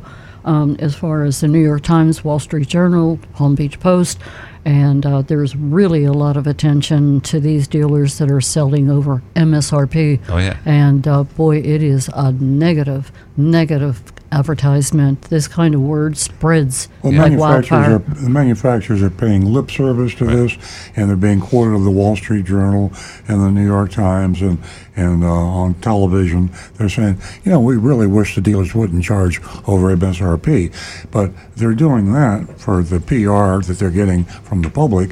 If they really wanted, they could push a little harder. And the manufacturers are like anybody else. Follow the money. The dealer that sells the most cars, they're going to take good care of him. And the dealers that are selling the most cars now, if you talk about the big dealers, all of them are charging way over MSRP. The biggest Toyota dealership in the country is either Hollywood or Al Hendrickson. Or Longo, yeah. There's those 3. I don't know about Longo, but I can speak for the next 2, because we know that Hollywood Toyota and Al Hendrickson Toyota are charging thousands of dollars over MSRP. And if you think the Toyota head guy has got enough courage to go to these 2 dealers and say, don't do that anymore, you're wrong. They won't do it. Yeah. And by the way, you don't have to take notes of who is charging over MSRP. Well, like Earl says, they all are, but we're taking notes for you. So we'll have all this information in perpetuity. Yeah, exactly. For those who will remember, we'll have the wall of shame, and it'll be our latest page on Earl on Cars, and it'll be the guys and I love that. And how much they're charging over MSRP. Can we call it the wall of shame? Yeah. Oh, great. Yeah. Yeah. The pandemic criminals. There's going to be all sorts of tribunals and accounting to be had. Hey, talking about criminals, the minivan. Can you even imagine how the price? I can't even put it into words. How high the price has gone on a minivan just since January. It was on national news. It was on local news. Consumer Report has had it, for the last couple of months. But it was interesting last night on TV. The minivan is up 69%. 69%. It's just unbelievable. I don't even have time to go through the laundry list of other vehicles, but they're well over 60. That's crazy. 70, 75.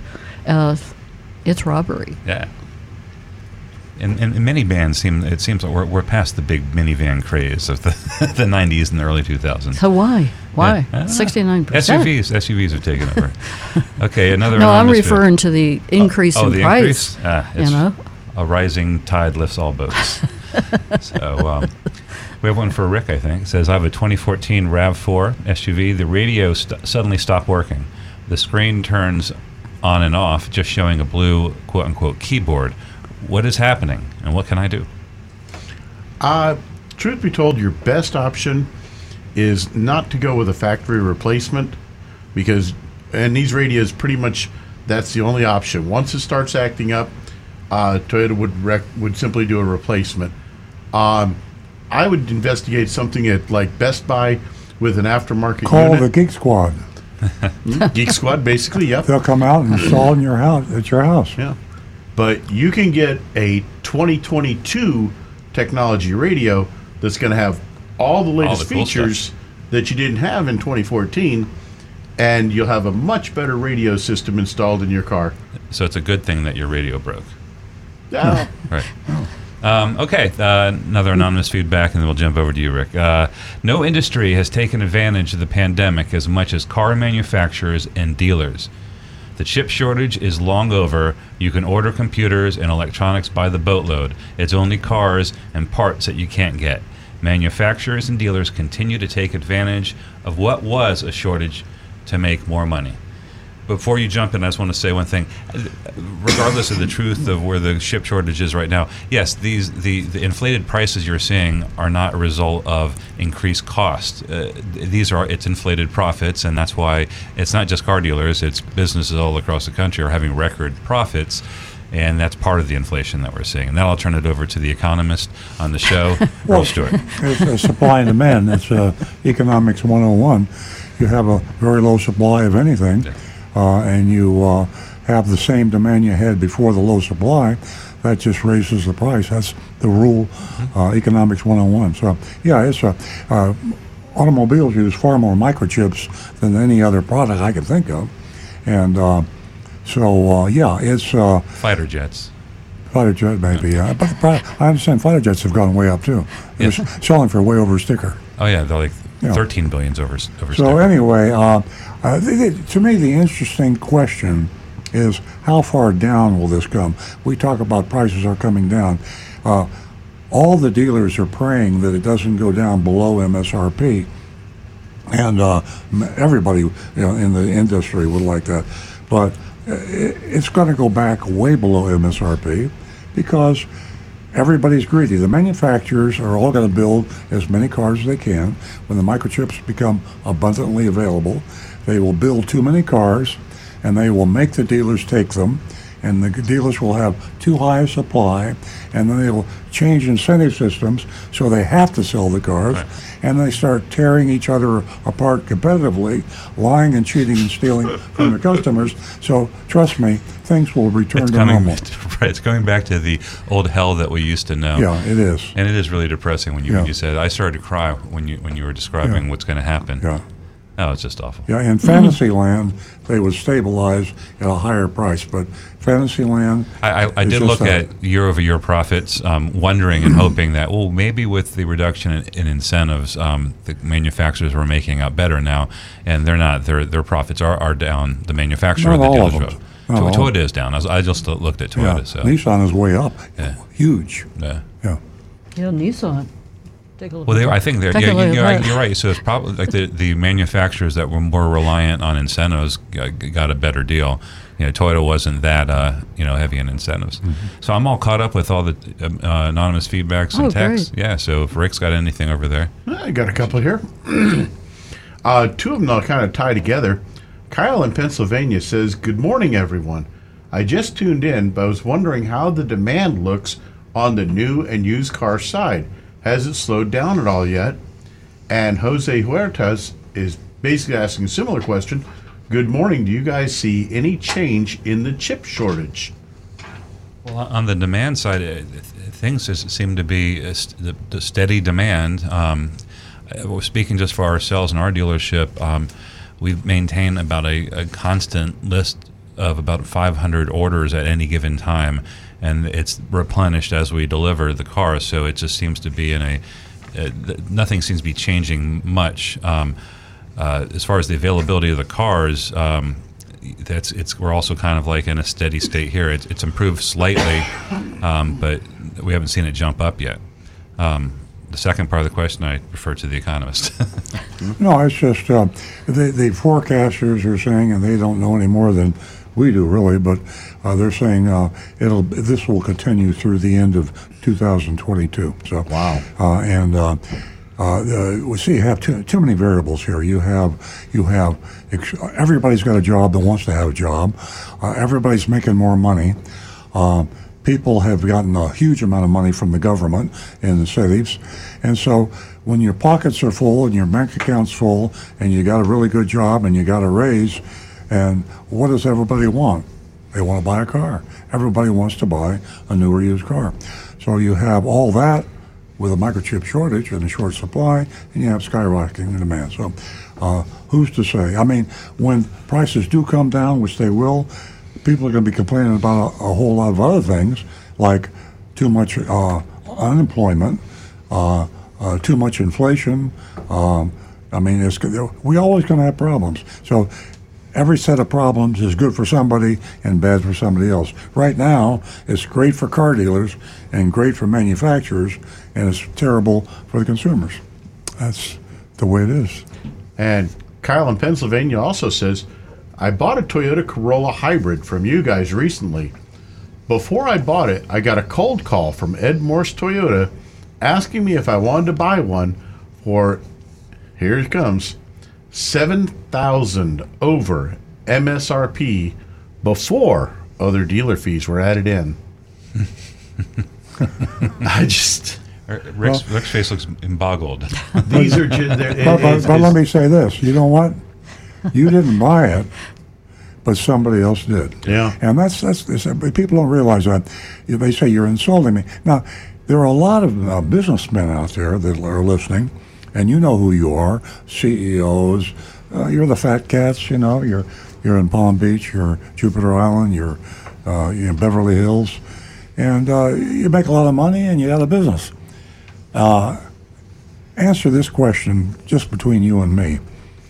If you could raise the price of the products that you're selling, watches, TVs, whatever it is, and double it, and still sell everything you had, would you do it? So there's a lot of people out there that are being very quiet.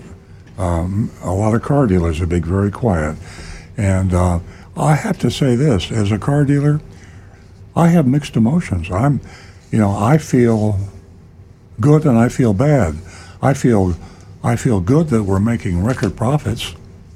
I feel bad that I'm charging MSRP because I feel guilty about, I've never charged people MSRP for cars before. But I also feel guilty that I'm not charging more than MSRP because the businessman in me, the businessman in me says, hey, supply and demand. It's Economics 101. So it's a topsy-turvy world, and nobody knows what they're doing, including me. Well, thank you for those profound words. Okay.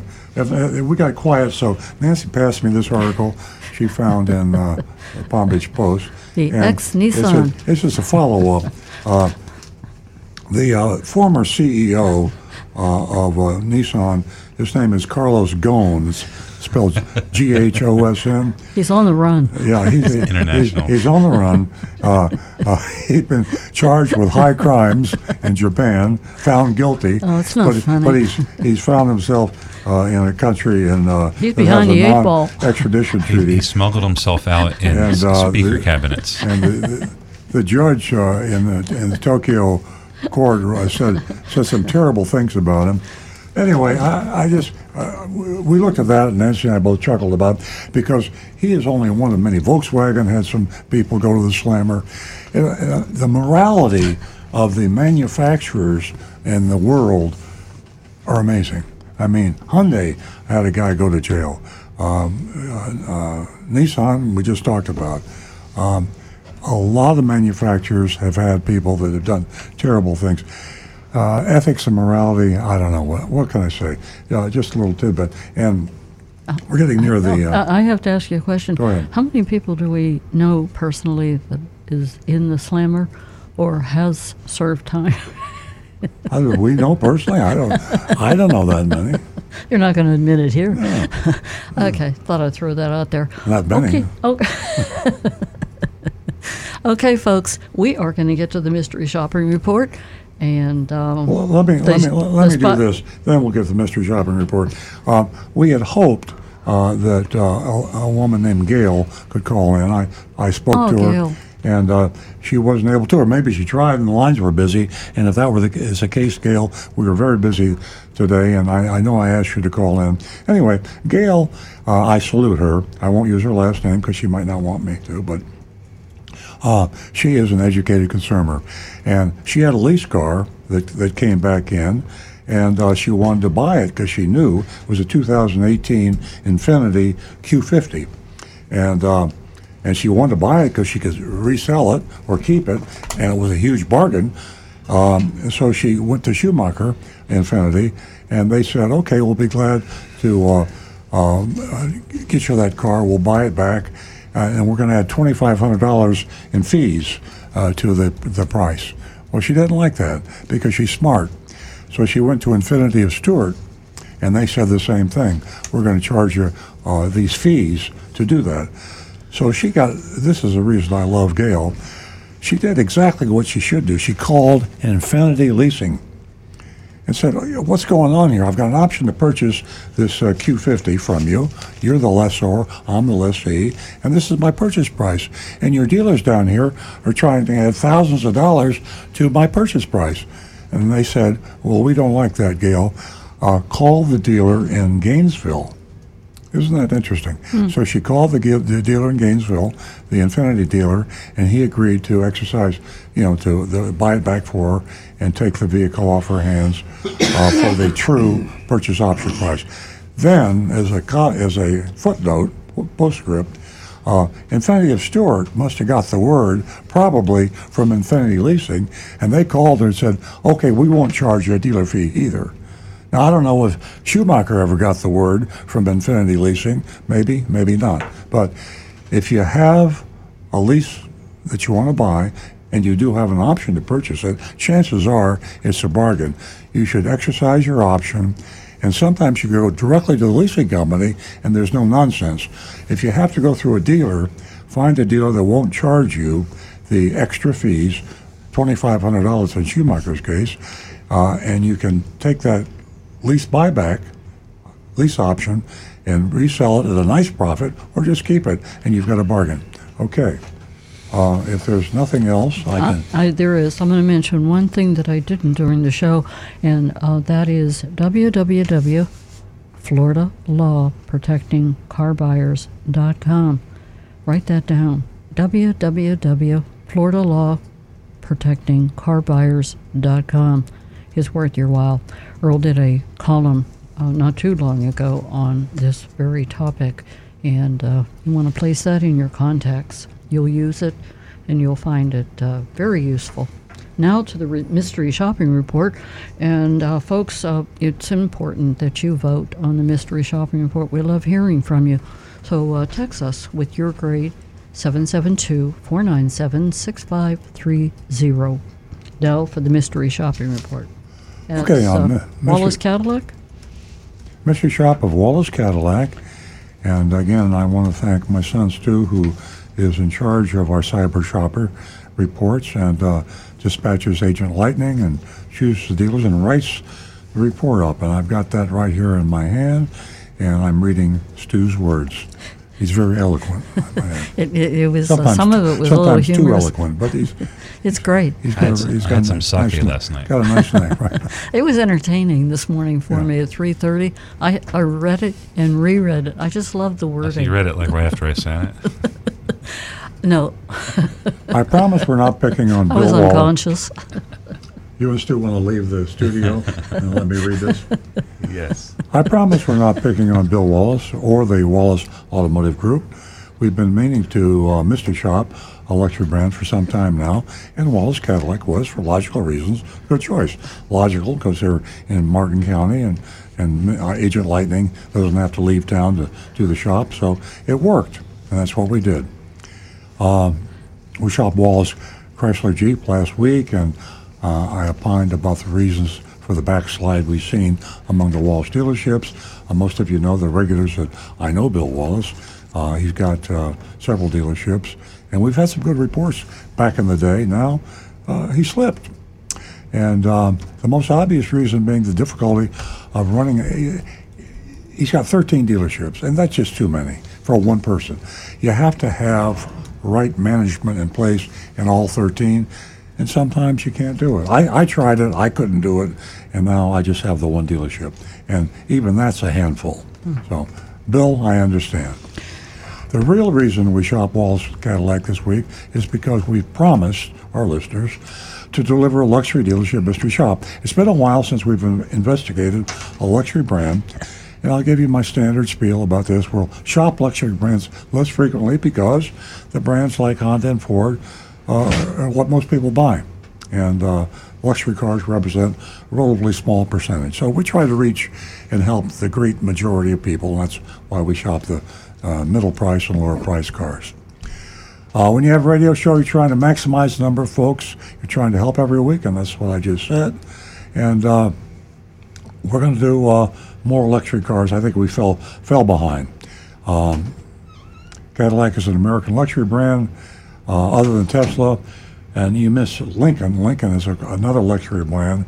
And speaking of Lincoln, I started to mention this too about Automotive News. Here's a little side note because we've got time. Buzz Aldrin, how many of you know who Buzz Aldrin is? I know who Buzz Aldrin is. Buzz Aldrin turned 92, and he wanted to buy himself a birthday present, and he wanted to buy a Lincoln. And so he bought a Lincoln from a dealership in California, and he waited and he waited and he waited. Now, there's a double message here. After 4 months, the Lincoln didn't come in, and he called the dealership, Buzz Aldrin, arguably one of the most famous men in history, or maybe ever in history, the man on the moon, one of the few men that's ever walked on the moon. Such a modest guy, he just called the dealership. Well, the dealership finally wised up and called Ford, and Ford said, whoops, Buzz Aldrin has got a Lincoln on order, and they built a Lincoln for him, and they gave it to him. So I know that's an aside story, but that's human interest. I thought it was pretty cool. God bless Buzz Aldrin, 92. Enjoy that Lincoln. The expectation, back to the shopping report, the expectation at luxury brand dealerships is that the customer experience will be better than at non-luxury brand dealerships. This expectation has proved more accurate over the course of many mystery shops. Luxury dealers are nicer, more honest, and easier to deal with. I don't want to get into a psychological study of why that is, but if you go into Tiffany's, everybody's real nice. You go into Wilson Jewelers, maybe not as nice. I don't know. I think it's a matter of the store, but it does happen that luxury dealers of all products aim to treat people better. A lot of the good in the car business comes from these dealers that sell luxury cars. Not to say that there are not some crooked luxury car dealers out there. I assure you there are, but just not as many. Many of the common and not so common dealership amenities we come to expect at car dealerships were pioneered by luxury dealers. Fancy cafes, Starbucks. Some of them got Starbucks. Valet services, massages and manicures. Yeah, true. Believe it or not. We've also documented a higher level of respect given to our mystery shoppers at luxury dealerships. The salespeople and managers seem to be less condescending and more patient. The advertising and the showrooms are quieter. Everything seems to be easier. Okay. So at the request of multiple listeners, and because we're dying to know if luxury dealers are price gouging as much as everyone else, we sent Agent Lightning to Wallace Cadillac this week, and that's in Stewart. Here's a report. I arrived, speaking as if I were Agent Lightning, before lunchtime, was immediately greeted by a salesman named Ted. He introduced himself, led me inside to his desk. Ted got to business right away, asked me for my driver's license. He diligently filled out an intake form, kind of a high-class name, intake, with my personal information. Then he handed me his business card and pointed out his cell phone. Interesting. His personal cell phone number. He cautioned me, listen carefully, he cautioned me to not call the main dealership number, otherwise I'd receive an avalanche of unwanted solicitation calls. Now, we've never heard this before on Mystery Shopping Reports, and Nancy and I talked about this at length as we drove in this morning to the studio. I got to hand it to a guy that will give his personal cell phone number out, because it means that he's obviously not going to take too much of advantage of you, because he doesn't want you to drive him crazy with his personal cell phone. And I advise people, and I've written a blog or two where I tell consumers, when you're going out, see if you can get the cell phone number of the person you're dealing with. If they won't give it to you, a little bit of a red flag. Now, Bill Wallace, I probably shouldn't have used his name. Bill Wallace wouldn't like this, because dealers and business owners don't like salespeople that think they own the customer. If this salesperson were to leave that dealership and go to another Cadillac dealership, he would probably bring a lot of his customers with him. And that would not be good for Bill Wallace. So just an interesting aside, because we've never seen this happen before in a mystery shop. This car salesman actually gave the mystery shopper the personal cell phone number, his personal cell phone number. Okay, back to Ted and Agent Lightning. We talked about the vehicle shortage, how it could affect my sale. Ted promised to work with me despite the difficulties the shortages presented. He said that the days of getting a car below MSRP are long gone. Truer words were never spoken. But he would work with me, as he said before, on the addendum. I asked him what the addendum was. He said, I'll show it to you when we look at the car. Ted said that today was the first day of the month, and the dealership hasn't sold its first car. He hoped I'd be the one to break the ice. We settled on a new 2022 Cadillac XTS Premium Luxury, a fancy SUV. It was white.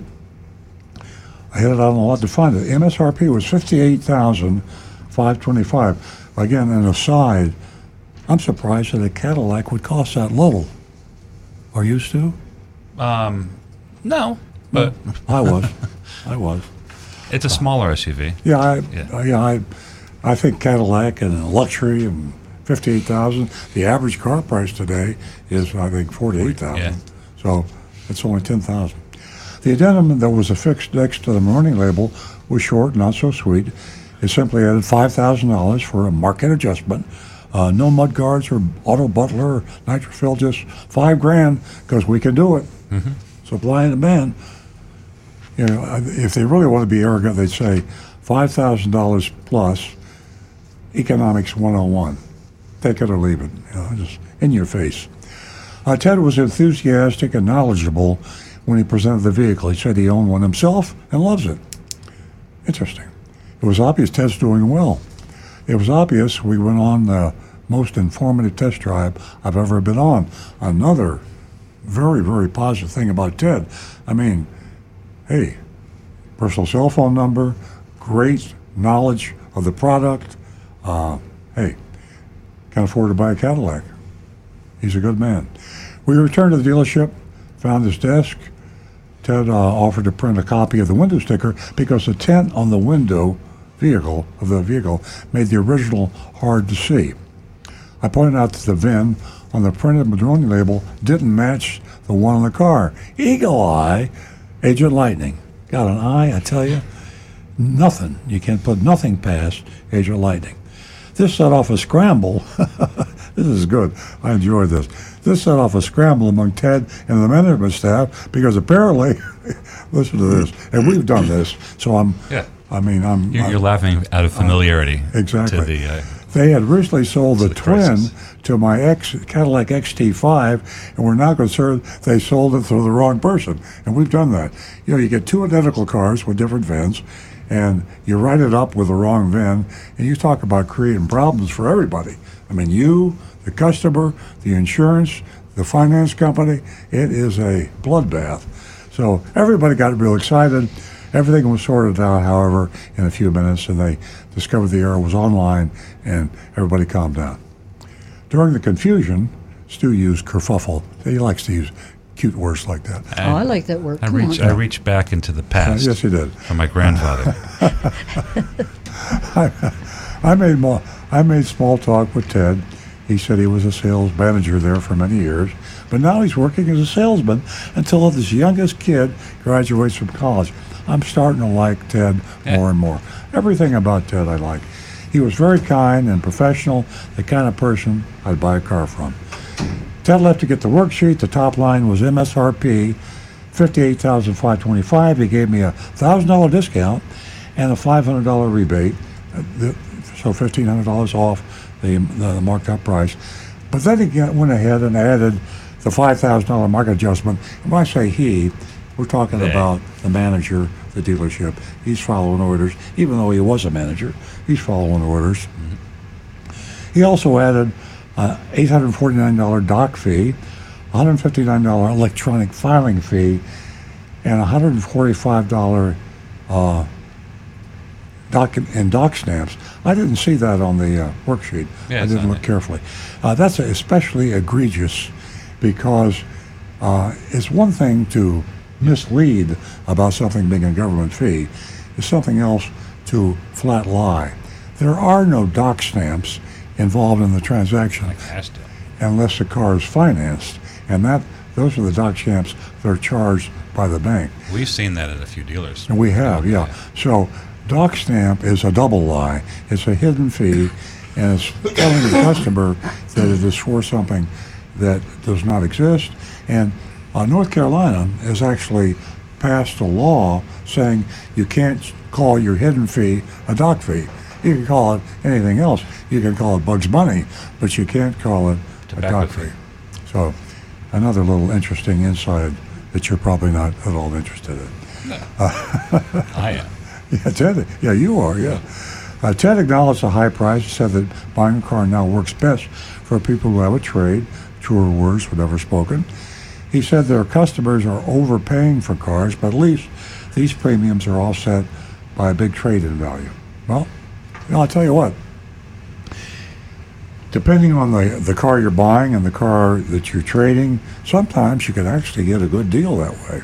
I mean, sometimes you could get so much for your trade-in because you shop it right, and you can get a relatively good price, like close to MSRP for a new car. If you could just find a dealership that was charging MSRP and get all the money for your trade. Yeah, and all the money for the trade. So it's like that's finding a needle in a haystack, but good luck.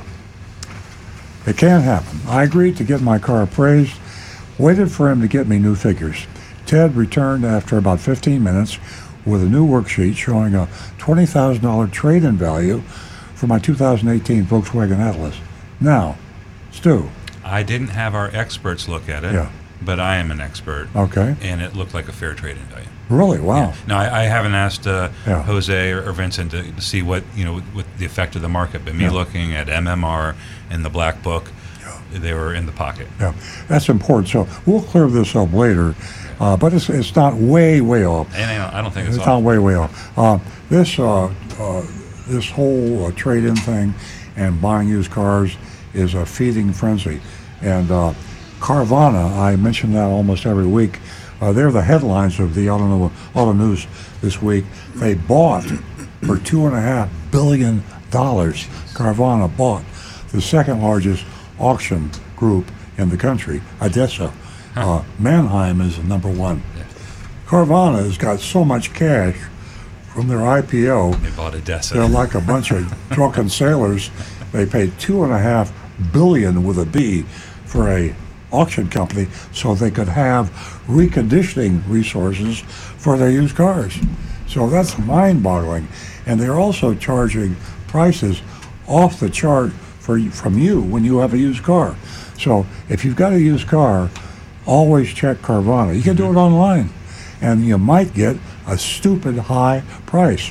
So Carvana, WeBuyAnyCar.com, Vroom, VROOM.com, CarMax, shop everybody. I mean, what fun. It's a seller's market. If you get to be a seller, enjoy it. Yeah, if you're a seller, just for, you can become a broker. You could go out and shop a car at Carvana, and you don't have one, then you go buy one on Facebook or talk to your friends. You start your own business. Yeah, buy it from your friends. Hey, if I can get you $50,000 for your car, will you give me $1,000? Yeah, so exciting. Anyway, that's it. I thank Ted for all the help. So I didn't think about it. Went home. We got to vote on this, and it's interesting. Walls Cadillac in Martin County, Stuart, Florida. What do you think? Well, I have no question about it. I think they deserve an A. They're over. I mean, they're over MSRP, but they were just honest, and there was no surprises, and there was no pressure. Fundamentally, they're doing the same thing that everybody else is doing, but they're doing it with class. And Okay. maybe that's what we were talking about at a luxury dealership. They just do things just a little bit nicer. Yeah. Okay. Who else got any votes? Any? Rick? Got Tom Steckel says C-. Good salesman and very upfront, but I don't like the fake fees. Doc stamps. Brian Sidlaco, Ted gets an A. The dealer gets a D for the extra fees. Tim Gilliland, Tim and Yuma, still too many hidden and not so hidden fees for me. C. Mark Anderson is Mark from St. Louis, a C+. And I've got Nate Miller with a B+. And Negan says, I would say C for Where's My Caddy? Yeah, Myself, I'm going to give him the B. I think a B rating. Ted gets an A, but the dealership gets a B. Just too many extra fees on there, and that $5,000 added on.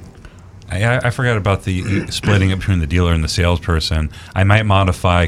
We have grades coming in. Mark says A for the salesman, B for the dealership.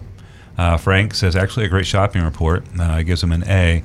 And Marie says A for a great salesman, but D for games with fees. The bottom line C. She averaged it out. And Bob says A for Ted. And B for the dealership, pointing out doc stamps, and that's a little. I'll give him a B+. I'm changing mine to a B+. Okay. I'm going to give him a C, and I just don't like the $5,000 market adjustment and all the other fees. So something stinks. I give them a C. And I've also got Wayne Veit with a B- and Mark Smith with a C+. Yeah, I'm going to go with. I'm going to agree with Nancy. I'm going to go with a C. I almost said C-, but I think that the doc fee got it for me. I just didn't like the double deception there, and I think that, granted. It wasn't a crazy high price over MSRP, but we have found dealers that are selling cars at MSRP, and until this week, Toyota of Orlando was one. Yeah. I believe JM Lexus is selling them at MSRP. Yes. There are a number of luxury dealers out there that are being a little bit more reasonable. And Frank from Jupiter Farms actually bought an Audi below MSRP, and then bought it again at MSRP. That's a long story, but and they quoted high over MSRP, but they came down. So I give them a little bit of credit. I don't blame people so much for asking over MSRP, but if you come down to MSRP, or actually go a little bit below, you got to give them points for that. So I'm gonna give them a C. Okay, there it is, the final grade. Okay. Okay. Hey, I like this picture in the automotive news of Buzz. Buzz Aldrin. Yeah, there's I mean, all Buzz. that. Take a look at that. If you just tuned in, I talked about Buzz Aldrin. He bought himself a Lincoln in California for his birthday, his 92nd birthday, and he's such a cool guy. And he looks great. He's such a humble, nice guy that he never even called Ford. I mean, think about it. He could have picked up the phone. He could have called Jim Farley, the CEO. Hey, call Jim. This is Buzz Aldrin. May I speak to Jim Farley? Yes. And they put him through. And Buzz would have said, "Hey, Jim, Buzz Aldrin, I ordered a car from you yesterday." "Oh, you did? What was the dealer? What was the? Oh, you'll have it next week." And then he'd have stopped the assembly line, and they would have said... And they would have delivered it to his driveway. They would deliver it to his driveway. So anyway, that's what a cool guy is, Buzz Aldrin. He's one of my heroes, and I wanted to hold this up. And would it be nice if he called the show? Anybody know Buzz? Buzz. Please call the show, Buzz. Please call the show, Buzz. It would make my daddy's day. Yes. It would make all of our days. Yeah. Okay, what else we got to do to fill the time between now and the theme song? What about the government workers? Oh, I hate the government workers. I know I have something here that I could talk about. You got to have something over there. Okay. Okay, well, we're running out of time.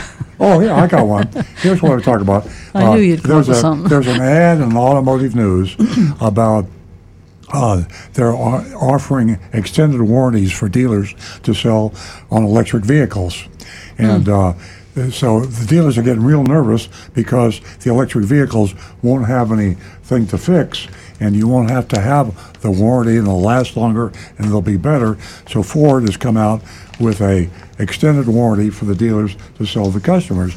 And then in the list of selling the extended warranty plan to the dealers, they have in their advertisement no hidden fees. So Ford is telling the dealers not to do that.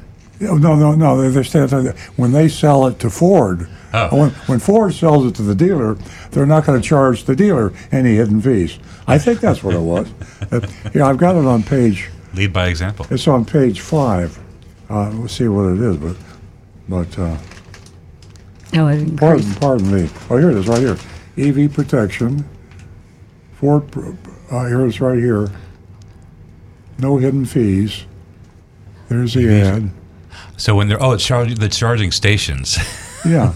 That's their maybe that's a subliminal thing that just to like I said, lead by example. Anyway. Our manufacturer didn't hit us with a dealer fee. Maybe we shouldn't do the same thing to our customers. Okay, folks, we've had a great time this morning. I hope you did, and we love your company, that's for sure. I want to thank Elise, our producer, and also I'd like to thank our mystery shopping agent, Lightning. She does a fabulous job in To the Spine Master General. Thank you, and our certified technician here, that title doesn't even do him justice. And of course our digital operation, the guy here, this president, he does so much for us in the, behind the scenes. Thank you so much. We'll be right back here next Saturday morning at 8 a.m. Have a wonderful weekend. Bye-bye, folks.